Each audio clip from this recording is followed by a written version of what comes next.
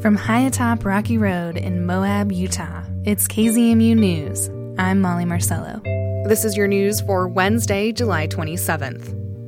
Despite challenges due to weather and supply shortages, cleanup is on track at the Uranium Mill Tailings Remedial Action, or UMTRA, site near Moab. Justin Higginbottom speaks with the federal cleanup director on what's been done so far and plans for the future. The Department of Energy took over the job of moving some 16 million tons of tailings in 2001. Those tailings are waste material left over from the former Atlas Minerals Corporation facility, and they're what greeted visitors as they first drove into town. Right now, we're about 75% through. We'll celebrate 13 million tons moved here, hopefully the end of September, first couple weeks of October. That's Russell McAllister. He's the federal cleanup director for the UMTRA site. The tailing mounds have become significantly smaller in the last decade. The material is being moved away from the Colorado River 32 miles north to a permanent disposal site. McAllister says moving the tailings in this summer's extreme heat has been a challenge. It wreaks havoc on our equipment, it wreaks havoc on our guys. Recently, workers had to change their shifts to lessen heat exposure, and the weather is taking a toll on the large earth movers scuttling around the area. We are coming to the end of life expectancy of some of the equipment out there.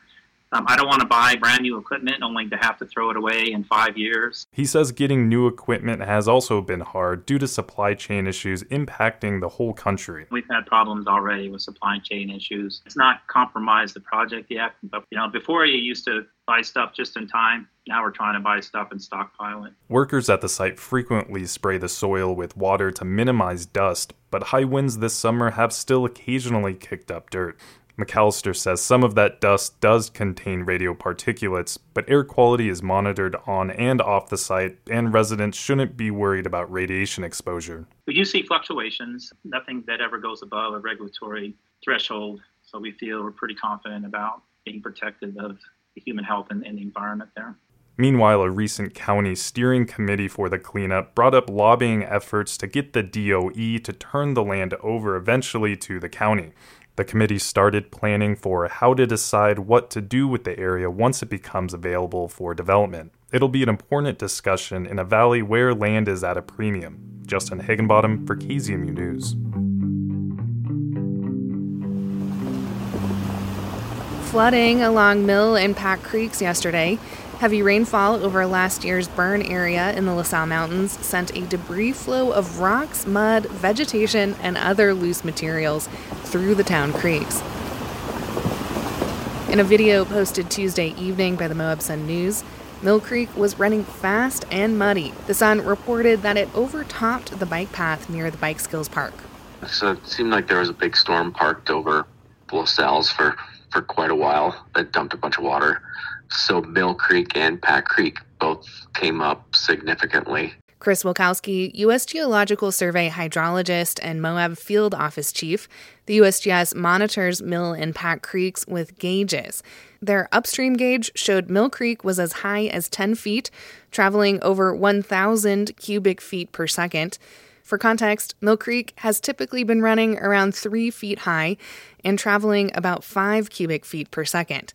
Wilkowski has crews out there today to verify the gauge data. They go and mark the high water marks from the flood, and then we'll go back probably in a couple weeks and we'll survey in those high water marks, and we'll do a calculation that should get us a better estimate of what that peak flow value was. The gauge at Pack Creek Road showed the water body spiked to 9.5 feet Tuesday evening. The gauge is new and has not yet been calibrated to estimate CFS. But if Wilkowski had to make an educated guess, I would say a couple hundred CFS, probably, maybe 500. Last night, Wilkowski and his team were stationed at their gauge near the Colorado River, where they observed interesting color differences in the water. The difference in the Pack Creek water versus the Mill Creek water, when we were waiting for it down at the lowest gauge that's down close to the Colorado River, it started out really black from the Pack Creek, from the burn scar. And then after, 15, 20 minutes, then it turned to more of a typical brownish reddish. That must have been more Mill Creek water. Anticipating flooding on Tuesday, local law enforcement closed roads along Pack Creek, including Old City Park and Shumway Lane. They also announced a closure for the Power Dam area at Mill Creek and walking paths near the creek area in the city. However, that didn't stop people in town from gathering to watch the event. People out checking out the floods all over town. I noticed that. It was interesting, too. Driving around and seeing people get excited. It was a fun one to watch, I guess. You can sign up for alerts on Pack and Mill Creeks at the USGS website. Search for USGS Water Alert and look on the map to find gauges to subscribe to. The National Weather Service expects widespread showers and thunderstorms across eastern Utah and western Colorado for Thursday and Friday.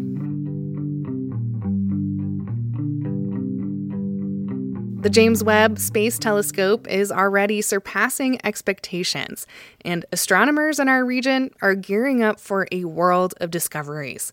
John Reed, with our partners at KUER, reports. Utah scientists helped design and build the telescope, and now they'll use it to peer into the universe with unprecedented detail.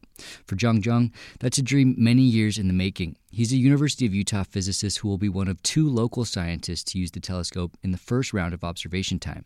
He says the new images are already showing some of the oldest galaxies in the universe. We are seeing the history of the universe, the galaxies from very early on to present day. You just feel that, now you have a time machine. That time machine will help Zhang look at an early period in the universe's history known as reionization to see how it began. For now, NASA astrophysicist Nicole Colon says the first images prove the telescope survived its journey 1 million miles into space. I guess I'm not surprised that Webb is capable of this, but it's still a pleasant surprise to see just how beautifully it works kind of like right out of the box. Scientists anticipate it'll help answer some of the most enduring questions about the universe, like how it formed and if there's life beyond Earth. It might also raise new ones we never thought to ask. John Reed, KUER News. This report is from our partners at KUER. Mental health advocates say a new 988 suicide and crisis lifeline could save the lives of many Utahns and others facing mental health crises. Mark Richardson, with our partners at the Public News Service, reports. The new 3-digit number is a shorthand version of the previous 10-digit National Suicide Prevention Lifeline that has been in use since 2005. The new number links callers to a local mental health help center based on their area code. Rachel Lisinski, Director of Community Crisis Intervention with the Huntsman Mental Health Institute, says saving the time it takes to look up an unfamiliar number could make the difference for someone in a crisis. We're confident that if folks can remember 911, that they can definitely remember 988 in an easier way, and that remembering that and accessing the service could be the difference in keeping someone alive in a suicidal crisis. The 988 system was first proposed in 2014 by a Utah legislator who had experienced a suicide in his family. Subsequent efforts to pass the measure failed, but Congress finally approved the plan in 2020. Lusinski says the Utah crisis team currently handles an average of 8,600 calls a month. She says while most of them are people looking for information, a significant number are individuals dealing with a personal crisis. We know that the Utah Crisis Line really is effective for folks in accessing 24/7 life-saving services, being connected immediately to a crisis worker who can help de-escalate a situation and help keep folks safe during emotional and potentially suicidal crises. The State Department of Health reports from 2018 to 2020, Utah had the 6th highest adjusted suicide rate in the U.S., with an average of 657 incidents per year. Lusinski says if someone you know is facing a crisis, you can call 988 to get them help. It doesn't have to be just you that you're calling in for. If you're worried about a friend or a family member or a coworker, you can call 988 and ask questions. Mark Richardson reporting. And that's the KZMU News for Wednesday, July 27th. Get your community-powered journalism Monday through Friday at noon and 7. You can also find KZMU News anytime online at kzmu.org or wherever you listen to podcasts.